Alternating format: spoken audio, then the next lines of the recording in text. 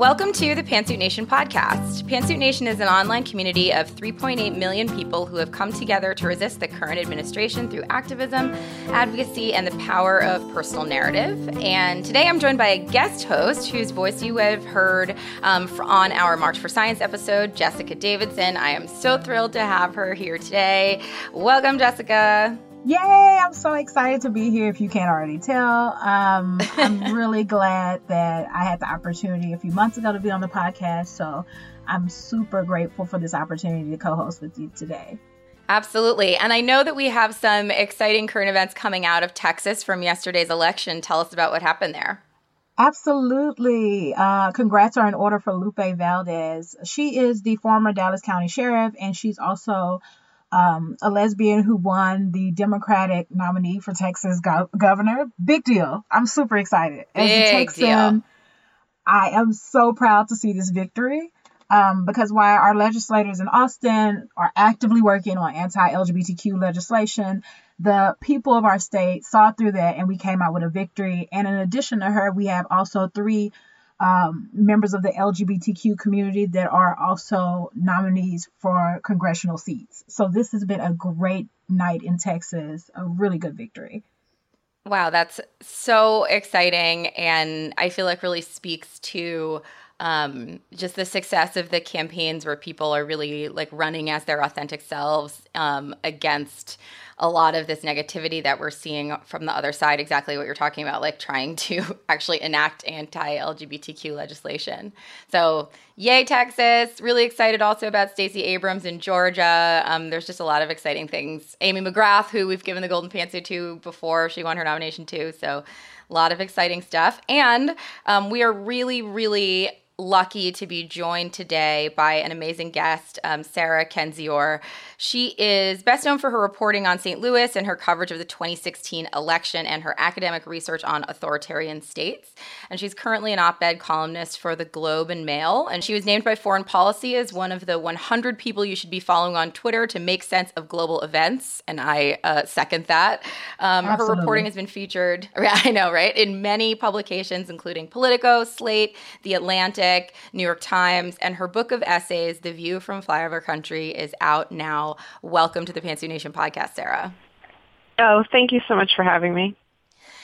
So we got a chance to receive copies of your book. And as I mentioned, it's essays. So I've been jumping around and kind of reading from the different sections. And one of the things that stood out immediately to me when I was reading your book is that you talk about economic depression and the flyover states in really racially inclusive terms, that it wasn't a focus on poor white people, but you really tie it to, in one of your essays, you talk about Dr. King's message that racial justice and economic justice are inextricably linked. But I think we've really seen a shift away from that in people, that kind of inclusiveness in people's writing. And I wonder if you could talk to me about that shift and what you think the consequences are. Yeah, it's been very frustrating to see that shift, especially since Trump was elected. You know, unlike most writers, I did think that Trump had a good chance of winning. I was very confident he'd win the primary.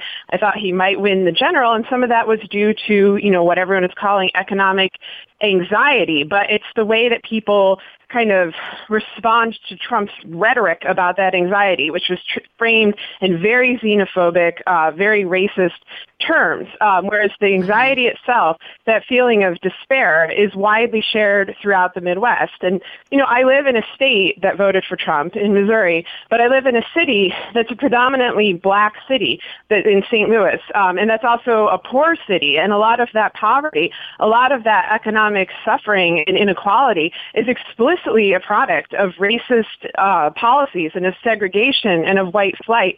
And so I don't think that you can look honestly at the history of America and how we got to our situation today economically without taking into account structural racism and those sorts of institutional weaknesses and inequalities that have always plagued us. Absolutely. I think it's such a critical question that is so obscured by exactly that rhetoric. And yeah, it's just so important for us to be thinking about it. And your writing has really lifted that back up for me.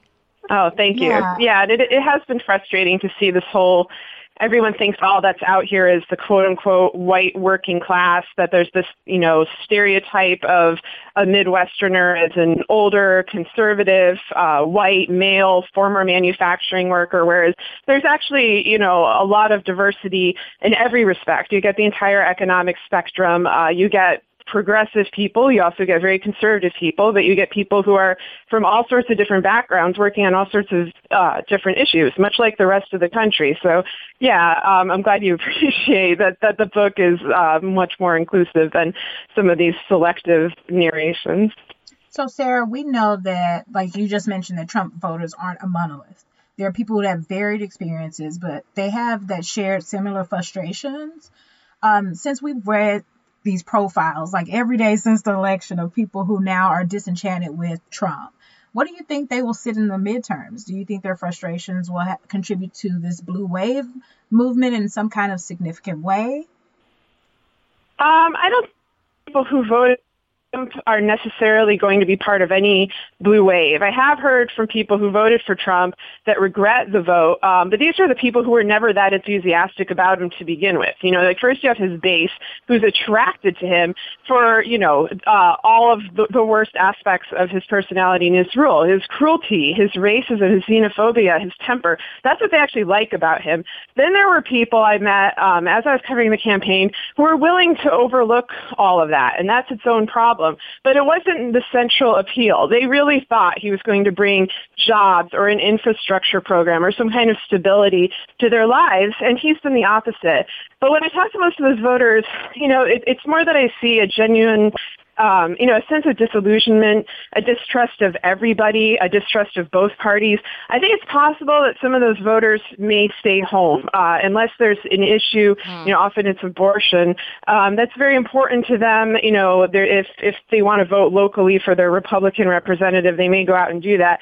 But they have moved away from Trump.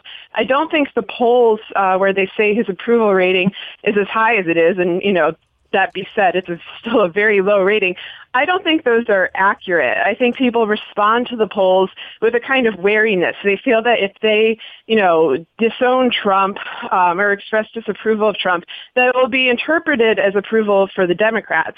And while these folks may not like Trump, they really hate the Democrats. And so I think, you may just see kind of some of the apathy that maybe kept people who might have voted Democrat home, back in 2016.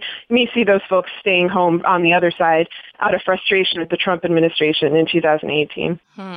That'll be definitely a really interesting demographic to pay attention to, and something that I think I haven't really thought about since I'm so focused on the GOTV on the Democratic side. So I don't know. One of the great things about following you and the voters talking to focus to you on are the ones who didn't vote.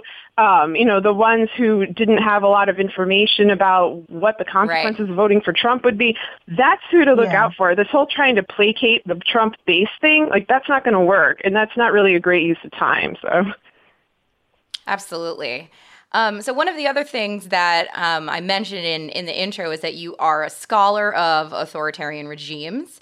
And one of the things that you do in your writing and on Twitter is to call attention to some of the ways that our current administration is exhibiting the signs of authoritarian rule.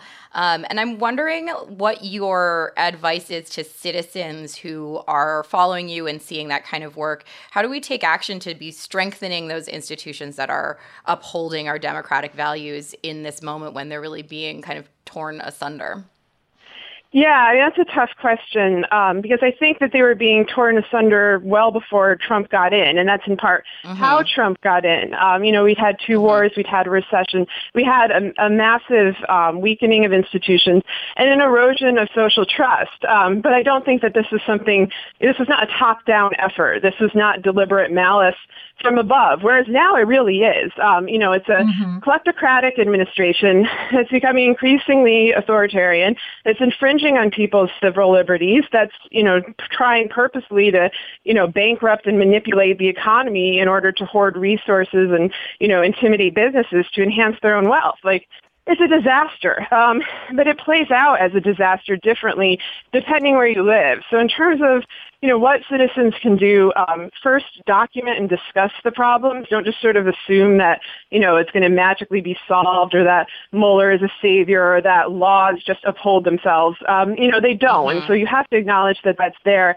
The second thing I'd really encourage is local activism, because at this point, you're more likely to have success in your local influencing the decisions of your local officials and institutions than you will on a national level. As much as I would like to influence, for example, how Mueller is conducting the Russia investigation, and that I'd like him to, really hurry it up, or influence other terrible policies that the Trump administration is making. I know that I would have much better results focusing on, like, St. Louis County, for example, where my voice matters more, I have more of an impact. They actually are sort of forced to listen to citizens. So I'd encourage people to do that, and also to, reach out to each other. I think even though we may not be able to affect national policies individuals, when there are enough of us and we're banding together around certain issues and supporting each other and amplifying each other, that really does have an effect. And I think that we've seen that over the last 2 years in these massive protest movements, in radically increased voter turnout. You see that citizens are very active and engaged, and they need to stay that way if we have a chance of, overturning the damage that's been done. Yeah, among those same lines, in the very beginning of your book, you talk about how people might find it a depressing read. I mean, at that very moment, I went and got a glass of wine because I was like, okay, we're going to work through this. And that's absolutely a fair warning. But now I'm really wondering if we can shift to something more hopeful. What movements or recent actions have you seen that you see as progress in the right direction? Well, I think citizens have become increasingly aware of their rights, unfortunately, as they lose them. And I think for certain demographics of America, this isn't new. It isn't new that you can't trust the government to form competently, that laws often uphold autocratic policies. I mean, we've had a history of that. We've had internment camps, slavery, Jim Crow, genocide of Native Americans, and I can go on and on. Those are all legally enacted autocratic policies. And so this whole idea of, it can't happen here, really ignores the fact that it has happened here, and it's happened legally. And I think that people are beginning to understand that. They're watching some truly horrific policies play out. For example, children from undocumented immigrants being stripped away from their mothers, that are just reminiscent of fascism and are, extremely alarming on a humanitarian level. And so I think, now that people kind of know that the worst can happen, has happened, is happening, they're banding together more, they're working together more. And I think that level of engagement and that level of passion is very good. And I think some of it is flying below the radar of the media, especially when it comes to women organizing and participating in activism. I know I see a lot of that in St. Louis, a lot of activist groups that are led by women, and I'm not sure people know they really exist. I think they may know they exist if our elections in November are free and fair in terms of, who shows up at the ballot box and what issues people are getting motivated around and what they're supporting. I think that that's all positive. It's just, we can't deny we have a formidable framework to oppose as the autocratic practices of the Trump administration become more entrenched. Absolutely. And one of the communities that you belong to, I think, is severely under attack, the journalist community. We know we just recently had reporters from the AP physically removed from the EPA meeting. So I'm wondering how journalists are talking with each other about what's happening, since I think we kind of read a lot of writing out to the non-journalistic public. But I'm wondering what conversations you're having with your journalist friends and coworkers about what to do and what's going on. I don't have a lot of journalist friends, and honestly, I feel like that's part from other journalists, because, I'm not kind of just talking to other journalists all day and figuring out, what is the agenda and kind of caught in this bubble of rhetoric. I talk to, I don't want to say like regular people, because journalists are regular people. But, I talk to a lot of people from all different walks of life and different professions. And, I think that within, people who are working as journalists, there's a lot of differences in opinion. I think that those who are kind of, working as, I guess I would call them access journalists, DC-based or New York City-based journalists that prize access to the administration above anything else, including telling the truth, have a different perspective on how to cover this, where it's sometimes careerist, it's sometimes financially motivated, but often it's just a kind of incomprehension about what access journalism does when you're covering a wannabe dictator, in that you're helping aid them. And by this, I mean, you can look at CNN and other quote-unquote liberal networks that routinely put on people who lie compulsively, people like Kellyanne Conway or Michael Caputo, or others who are direct targets of the Mueller probe. They're being investigated for things like conspiracy against the United States. They may not be the most objective source to, put on television. And then, of course, we've got journalists working for Fox News. And then you have, some journalists who are doing a really good job, doing good political analysis, and it's a diverse array of people. I kind of don't have a favorite outlet or anything like that. I look at the individual, what they've come up with, whether they're trustworthy over time, and kind of whether they're willing to look at exactly how bad this is and not make excuses and not expect a pivot and not suddenly say that Trump acts presidential, but to prioritize the people that Trump is hurting. Because I think that that's what journalism is about. It's about serving the public. It's about informing the public. And right now we have an administration that is hurting an enormous number of people. And if that's not your priority as a journalist, I don't know why you're working in this field. Absolutely. Yes, I can't. This is why you need to be following Sarah, reading what she's writing. I think you're a critical voice that we have right now, which thank you so much for joining us and giving us, I think, a lot to think about and a lot to continue to dig deep on and fight against, actually, a really great roadmap. Where can people find your work on, where can they follow you and all of that? Well, as you said, I'm very active on Twitter. It's Sarah Kendzior, Kendzior, Sarah with an H, and my website is sarahkendzior.com. I update it regularly with articles and interviews. I write for the Globe and Mail, Fast Company, other publications, and of course I've got the book out, The View from Flyover Country, which is available everywhere, so check that out. Awesome. Thank you so much for joining us today, Sarah. It was a pleasure. Oh, thank you for having me. Oh, she's really, really amazing. Yeah, I mean, I guess for me, everything that stuck out was how I'm a journalist by training and by trade, and all these different conversations she had about the media and her contribution to the conversation about people not having a seat at the table. I felt that on a personal level, but to read her perspective on it was wow. I mean, it made me fly through the book. Really, because I was wow, yeah. I've had all these experiences, but I haven't really had a true conversation, it seems, with someone else who completely different background, all accords, and also had this experience. I mean, the book is amazing.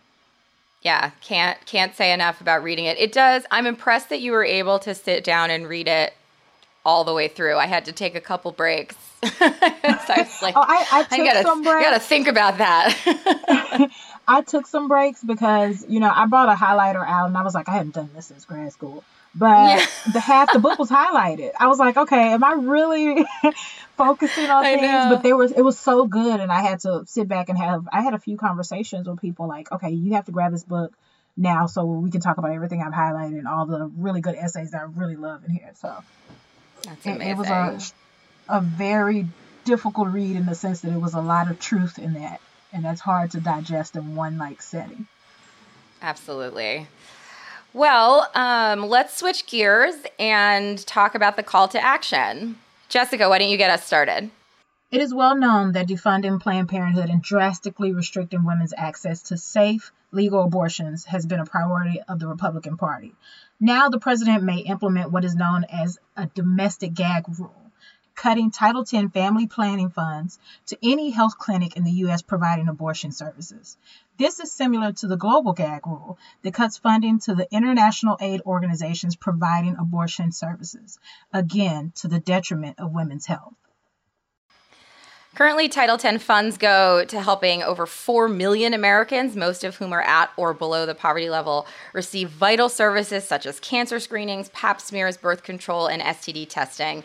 And these funds already cannot go to abortion services because of the Hyde Amendment. So cutting off Title X funds altogether would devastate the operations of dozens of health clinics around the country and lead to millions of vulnerable women losing access to their primary health providers. Patients will also have the full scope of medical options kept from them because physicians will not even be permitted to verbally mention abortion services to a woman in their office, which is just outrageous. That's like having cancer and your doctor can't tell you about chemotherapy. Like it's something Absolutely. that you have access to. So we must demand that Congress publicly condemn this domestic gag rule, this policy. Visit 5calls.org for your representatives' phone numbers and call scripts. Call and make your voice heard, and make sure that your congresspeople know that women deserve better than this domestic gag rule. So just every single thing is so frustrating with just like Sarah was saying, like how many people are being hurt by this administration. Absolutely. Like, it's devastating, and it's like, okay, where does it end? And every time you think, okay, it can't get worse than that. I don't even want to say that anymore, especially with this administration. I know. All right. Well, let's switch gears to something that we can be excited about. The golden pantsuit. Super excited about this one. Yay. So, many people, I don't know what the numbers are, tuned into the wedding of Prince Harry and Meghan Markle this past weekend, who are now, of course, the Duke and Duchess of Sussex. And one of the standout moments in the wedding was Karen Gibson and the Kingdom Choir singing Stand By Me during this ceremony and Amen and This Little Light of Mine as the couple left the church. And not only did the choir just sound beautiful, but they looked amazing in these like super sharp, coordinating, not too matchy, but like really well coordinated, as I already said, pastel blues and purples and pinks. And there were some really fierce pantsuits in there. And their look was the work of a young London designer named Jeanette Young, and she is our Golden Pantsuit winner this week. You'll also have seen her work if you shopped Beyonce's Ivy Park line from Topshop, which I definitely did. And so Golden Pantsuit to Jeanette for adding such incredible beauty to the wedding. If you're a fashion person, definitely pay attention. They did a really good job of like highlighting a lot of young people's talents at the wedding, and Jeanette's work to make the choir just look as beautiful as they sounded was an incredible example of that. And they were so beautiful. So let's hear a little bit of the choir singing Stand By Me, and we will definitely post their beautiful outfits on Instagram. Yeah.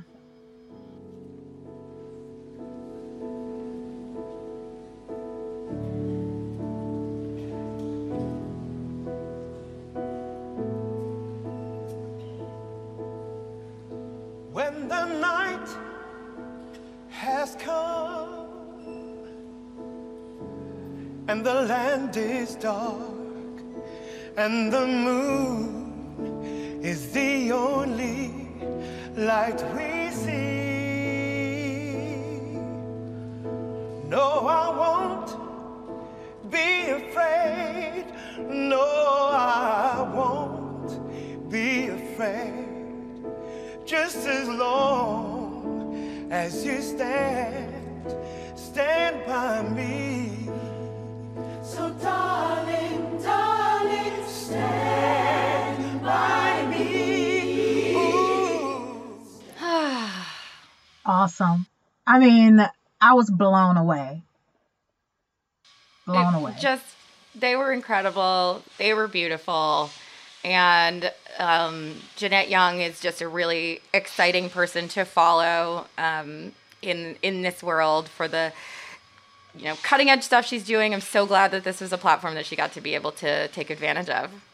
Yeah, I mean, if you were like me, you were sitting at home in like sweatpants, a t-shirt, and the only fascinator you own eating cheese, because that's what fancy people do, of course. So to see everybody looking gorgeous, but that choir, I mean, the color, the sunlight, and just how it hit all of the outfits, coupled with the beautiful music, amazing. Absolutely amazing. So golden pantsuit to Jeanette. You can find her on Instagram at Jeanette Young Stylist. Follow her to add a little beauty to your account. So that brings us to the end of the show. Thank you so much to our guest, Sarah Kendzior, and to our team at Cadence 13. And so many thanks to you, Jessica, for co-hosting with me today. It was amazing to have you. Thank you. This was so much fun. Make sure you subscribe on Apple Podcasts or wherever you get your podcasts. If you like what you hear, leave us a review. Visit us at pantsuitnation.org. Follow us on Instagram and Twitter at pantsuitnation. You can check out our Medium page, medium.com/pantsuitnation. And we'll be back next week. And until then, remember, this democracy is your democracy, so stay engaged. And let's let the choir play us out today. Stand by me.